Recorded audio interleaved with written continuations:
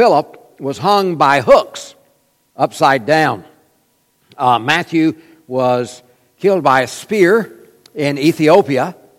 Matthias was stoned outside of Jerusalem. Andrew was crucified in Greece. Mark, though not an apostle, was dragged until broken up in pieces in Alexandria. Peter crucified, tradition says, upside down in Rome. Jesus told him that he'd be crucified, but not where. But tradition says that Nero had him crucified, and Peter requested to be crucified upside down. Paul was beheaded in Rome, ending his second imprisonment.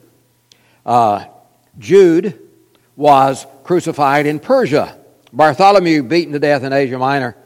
Thomas, by tradition, went to India, where he was killed with a sword. And Luke, again, not an apostle, but a writer of the New Testament book of Luke, was hanged. Of course, persecution wasn't limited to just the first century. It still happens today. It's against the law in some Muslim-dominated nations to be a Christian. You're not allowed to worship God or worship Jesus. In many nations, Christians are persecuted by persons of other faiths, principally Hindu or Muslim. Young girls in Nigeria still are taken captive by Muslim groups and forced to marry Muslim men. Entire villages have been burned and the people there killed. Hindus persecute Christians in some areas of India. China has become very openly against Christianity, destroying some church buildings. In China, to openly evangelize is against the law. You have to be asked about Jesus before you can teach someone else. It's illegal to be a Christian in North Korea. Property of possessions and Christians have been taken from them in many places.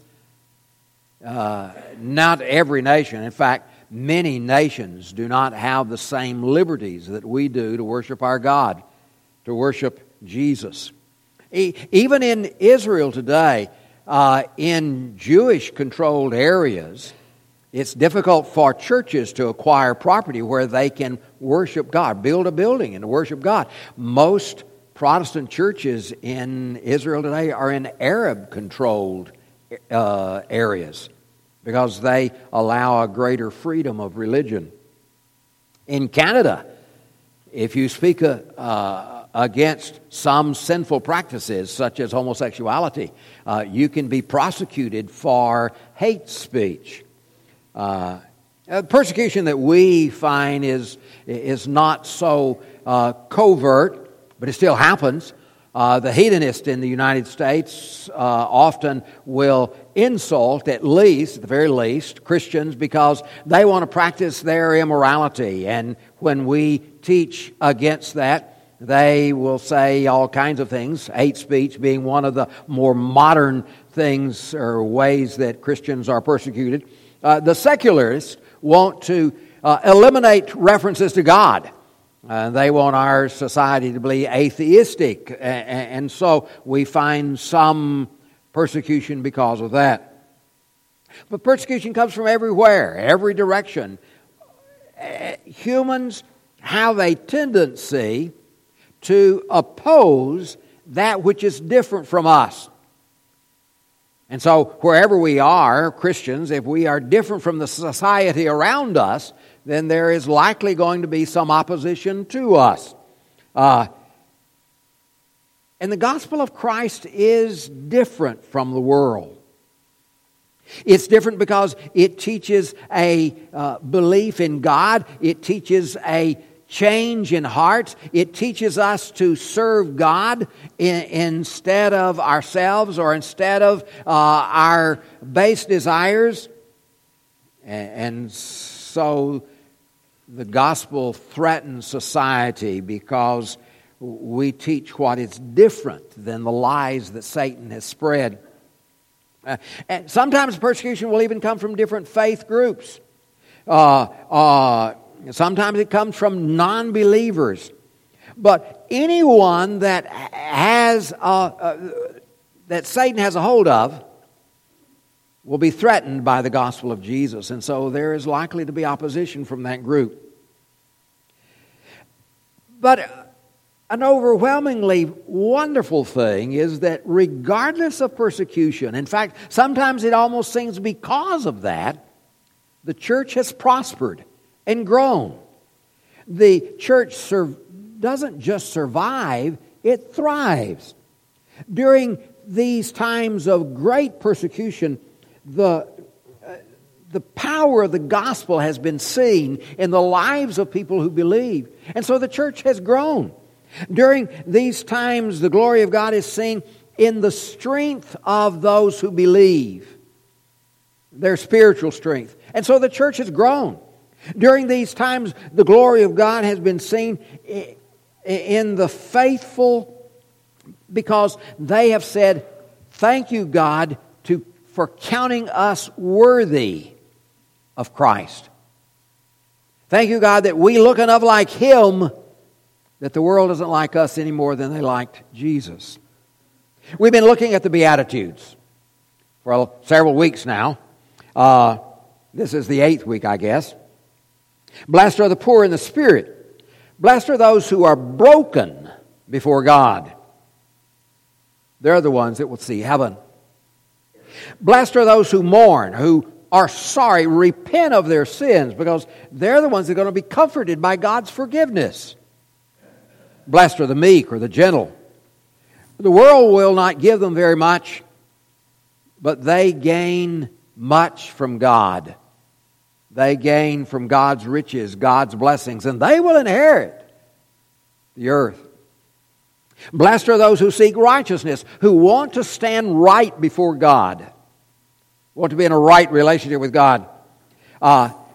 They will find the grace and righteousness that God gives. Blessed are those who show mercy, who forgive those around them, because they will also be forgiven.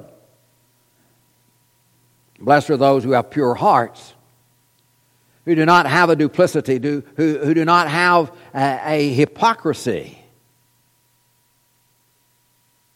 They're the ones that God will have in heaven. Blessed are those who make peace. They do the will of God. They're doing what God wants done, and they are children of God because they act like their Father in heaven. Think about this. If we do not receive mercy, then we're going to get judgment. So it's important to receive mercy. If we don't see God, then we won't be in heaven. We should all want to see God. If we're not called children of God, then whose children are we?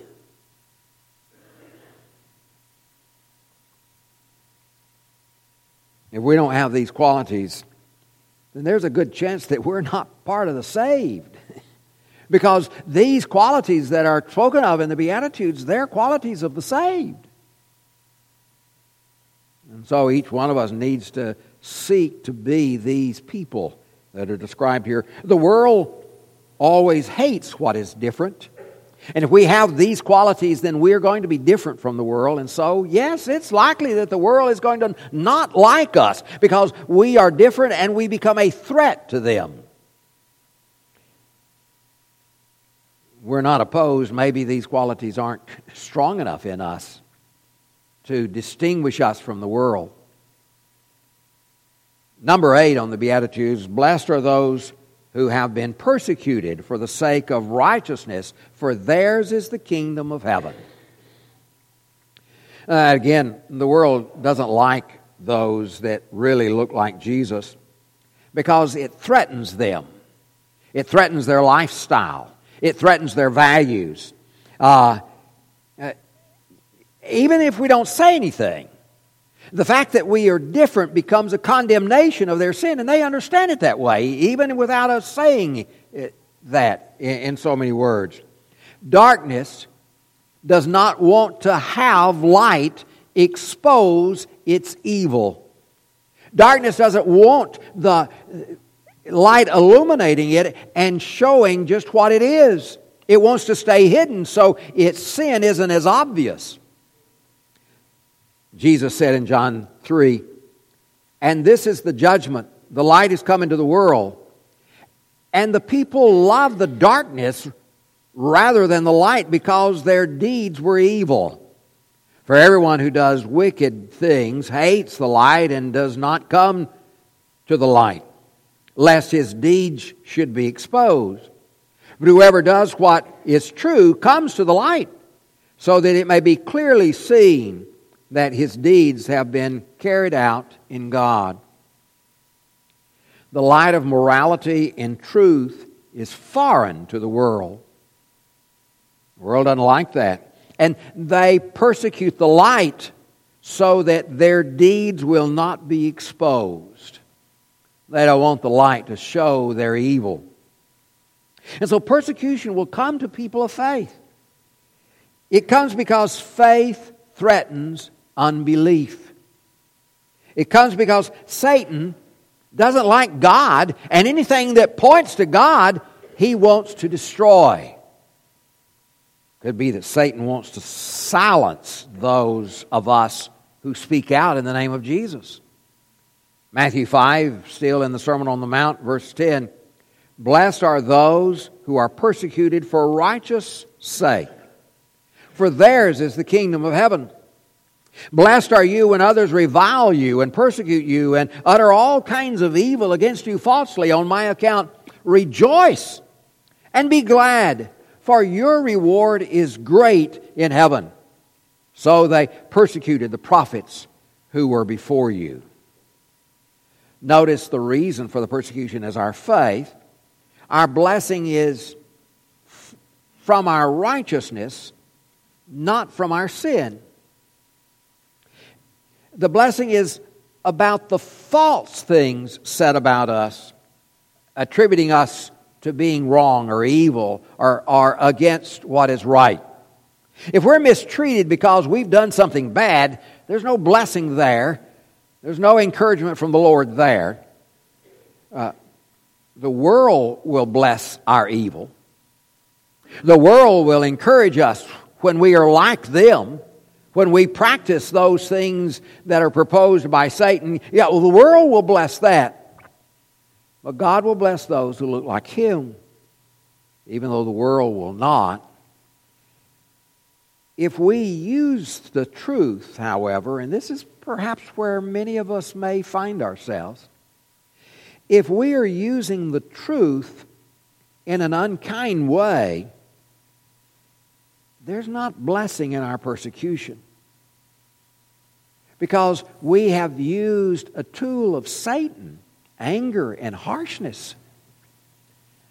And that doesn't make our righteousness right. If we've been hateful and condemning in our presentation of the gospel, we're misusing the gospel. There are some people that will do that, and they'll pride themselves in perhaps the suffering that they've fallen into a misguided path. There are some blessings in persecution, however, and we do receive some blessings when we are persecuted. One of them is that we receive the kingdom of heaven for righteousness' sake. If we're persecuted because we've been doing right, living right, then we can have the belief, the hope, the assurance that ours is the kingdom of heaven. This is in doing what is moral, and doing what is right, and doing what is true. The world may exclude us. The world may not want us around, but God includes us. And God gives us the hope of heaven. Some may see righteousness as a judgment against them because we're different from them. But God sees us as His children. We are blessed in knowing that we're part of the kingdom of heaven. That's where we live, not the kingdom of the world. Another blessing that we receive in persecution is a reward in heaven. If we're reviled, if we're slandered because of the belief that we have in Jesus, God wants us to know that we have a reward in heaven. Our treasures might be limited here on the earth, but they are unlimited in heaven. They may be few here, but we are rich in our heavenly reward. It's a great comfort to know that even if we're slandered or betrayed here, we have a blessing of heaven. Jesus tells us another blessing that we have when we are persecuted, and that is that we have a great crowd of witnesses to be with. We are numbered with the prophets of old. They were persecuted because of their testimony. Many of them even died because of their testimony of God's truth, of God's righteousness. And Jesus says, if you testify about me, if you live in my light and receive persecution, then you have a fellowship with those prophets of old who served God. We'll be in good company. We are numbered with those of old who have served God. Persecution also allows us to experience Christ more fully. Number 4, Paul said he wanted to know Christ more completely. After he says that, he talks about suffering with Christ. And the idea there is that he now understands what Christ did for him. And he wanted to be just like Christ in every way. And so part of knowing Christ is to suffer for the sake of Christ. Sharing in those persecutions enabled him and us to more fully understand what Jesus did for us. And the more we understand what he did for us, then the more we can truly worship him, because now we understand his pain. Philippians chapter 3, beginning at verse 8.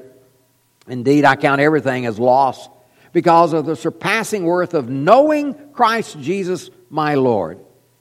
For his sake I have suffered the loss of all things and count them as rubbish in order that I might gain Christ and be found in him, not having a righteousness of my own that comes from the law, but that which comes through faith in Christ, the righteousness from God that depends on faith, that I may know him and the power of his resurrection, and may share his sufferings, becoming like him in his death, that by any means possible I may attain the resurrection from the dead. When Paul wrote these words, he had already suffered a lot. He'd suffer more. But instead of running to hide from those who would persecute him, he continued to talk about Jesus whenever he had the opportunity. He welcomed the opportunity to serve the Lord, even if it meant that he would suffer because of it. Persecution is also a blessing because through it we gain spiritual strength. It can refine our faith or build our faith. Romans 5, verse 3, more than that, we rejoice in our suffering, knowing that suffering produces endurance. And endurance produces character, and character produces hope. And hope does not put us to shame because God's love has been poured into our hearts through the Holy Spirit who has been given to each of us. Each time we overcome with the help of the Spirit, we are stronger. Each time we conquer an assault that Satan hurls toward us with his fiery darts, we are stronger than we were before. The Spirit in us enlivens, enriches, develops us. Would that we all be hefty, strong in the Lord because of the strength that we have gained from persecution. And I'm afraid that sometimes because we have not faced that persecution, we've not gained strength. And there are a lot of weaklings running around here because they've not had to defend their faith. Number 6, persecution is a blessing in that it can actually help spread the gospel. It seems almost counterintuitive, but it does. It can destroy the faith of some, and it has, who are unwilling, unable to face the persecution. But mostly it has advanced the cause of Christ. Mostly it has enabled the church to spread. It gives credence to our testimony. If we don't deny, people will look at us and say, well, that faith must be of some value because they didn't deny, but continued to face persecution. So it must be true. When the Jews began persecuting the church in Jerusalem, early on, the church scattered everywhere. And everywhere they went telling others about Jesus. And so the church spread and the church grew. Rome sought to destroy the church, killing Christians, putting them in the Colosseums and having the roaring lions tear them apart or the gladiators run spears through them. But the church continued to grow, and eventually the church conquered Rome without ever picking up a sword. That is, except the sword of the Spirit, the Word of God. You and I have to decide, what are we going to do? Are we going to run from persecution? Are we going to be so silent, so non-noticeable that the world doesn't even know we're there? We must respond to the persecution as a Christian, not as a non-believer. If we respond to persecution like a non-believer, then sometimes we retaliate, we fight back. That's not how we're supposed to respond. Sometimes we'll be resentful and we'll hate. That also is not the way we should respond. That's responding like a person from the world. We can show religious superiority and indignation. Well, that's, and I'm something. That's also a response from a non-spiritually minded person. Or we could recognize persecution as a compliment, confirming our faith. Jesus told His disciples that they hated Him, they'd hate them as well because the world saw Jesus in them. And if the world sees Jesus in us, then there are a lot of evil people in this world that are not going to like us at all. They're going to see us as a threat. So if there are not some people from the world that dislike us, maybe we're more like the world than we are like Christ. Jesus said that there are a lot of different kinds of people in the world, but one of them is who would hear the word. One of them is the person that's heart is filled with rocks and stones. He gives us that parable in Matthew 13. Here then the parable of the sower. And then dropping down to verse 20. As for what was sown on rocky ground, this is the one who hears the word and immediately receives it with joy. Yet he has no root in himself, but endures for a while, and when tribulation, persecution arises on account of the word, immediately he falls away. If we don't allow the word to take deep root in our hearts, but if we maintain those cares for the world, and then persecution comes, then we'll not survive. If the world becomes more important to us than Christ, and then persecution comes, we won't survive. Our faith will dwindle away, fade away, and die. But if we allow the word to take deep root in our hearts, then when persecution comes, it will confirm and strengthen our faith. So how we respond to that will Well, for some of us it will kill us. For some of us it will give us new life, new strengthened life.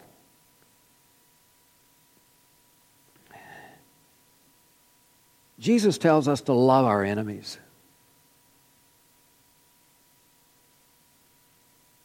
Sometimes when we're hurt, when we're called names, we want to strike back in anger.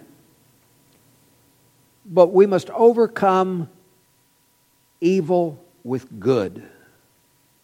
That's how we respond. When persecution is confirming and refining our faith, that's when we overcome evil with good. We turn the other cheek. Maybe not so literally, but we don't respond in kind. We don't look for ways to be mean. We don't look for ways to get even. We look for ways to serve God. Paul was real direct to the church in Rome about how they would respond to persecution. And they were going to face persecution, even the lions in the Colosseum. Romans chapter 12, verse 17, repay no one evil for evil, but give thought to do what is honorable in the sight of all. If possible, so far as it depends on you, live peaceably with all. Beloved, never avenge yourselves, but leave it to the wrath of God, for it is written, vengeance is mine, I will repay, says the Lord. To the contrary, if your enemy is hungry, feed him. If he is thirsty, give him something to drink. And by so doing, you will heap burning coals on his head. Do not overcome evil, or do not be overcome by evil, but overcome evil with good. That's how the church in Rome and the rest of the world conquered the Roman Empire without ever picking up a sword. They overcame evil with good. We must be different in the way we respond to those around us. Sermon on the Mount, Jesus taught us to love those who hate us, to do good. And that's how we need to live our lives. That should be seen in the words we choose, regardless of what we're talking about. Whether we're talking about the gospel, or whether we're talking to our neighbors about the fence line, or whether we're talking to somebody on Facebook about politics. Our speech needs to be filled with love, not vengeance. Still in the Sermon on the Mount, Matthew 5:43. You've heard that it was said, you shall love your neighbor and hate your enemy. But I say to you, love your enemies and pray for those who persecute you, so that you may be sons of your Father who is in heaven. For he makes his sun to rise on the evil and on the good, and sends rain on the just and on the unjust. For if you love those who love you, what reward do you have? Do not even the tax collectors do the same? And if you greet only your brothers, what more are you doing than others? Do not even the Gentiles do the same? You therefore must be perfect, as your heavenly Father is perfect.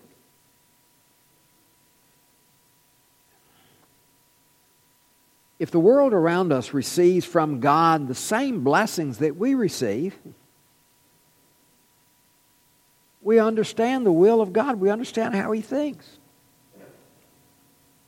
But if the world around us receives from us the same thing that they're giving to us, then we're no different than they are. We don't look like God, we look like them. If the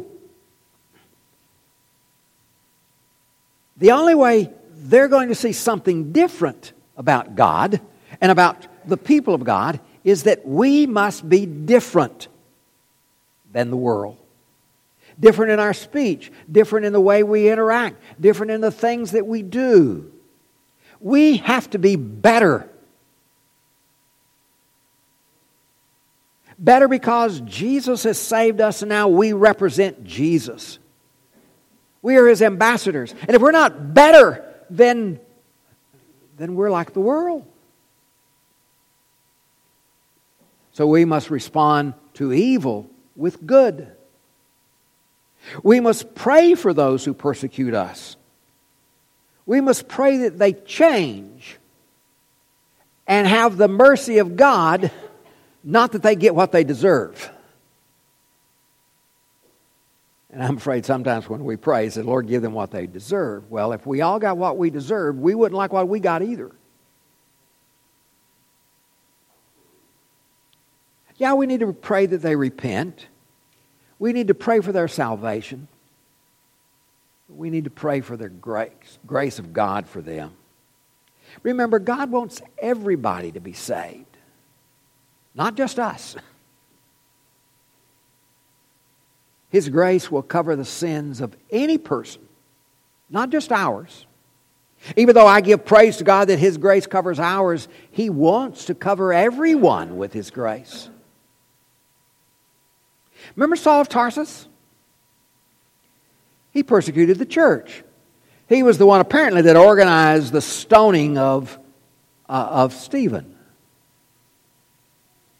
But God saw in him someone that could be of value, and so God reached out again to him because God wanted him to be a believer, not a persecutor.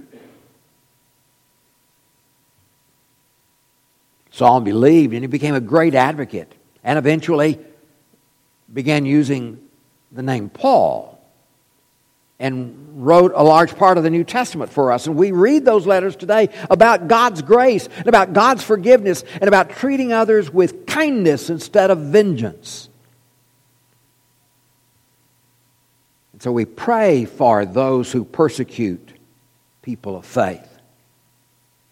We pray that they come to know Jesus like Saul did, so that they too then might become great advocates for the faith, touched by the mercy of God and now serving Him. Pray that their hearts be softened with the love of God. Pray that they can come to recognize the righteousness of God of heaven. Pray that they can recognize God's righteous judgment and come to repentance. Pray that they now would have a testimony of faith about how they have been changed. Pray that we might have a similar testimony that we have been changed and now we have a heart of kindness and love instead of vengeance and hate. What is our testimony? If someone were to say, tell me about your faith journey, what would you say? What is your testimony? Maybe we need to start doing that. On Wednesday night, we just have several people get up and do a faith testimony. Has that testimony about your faith in Christ brought conflict to your life?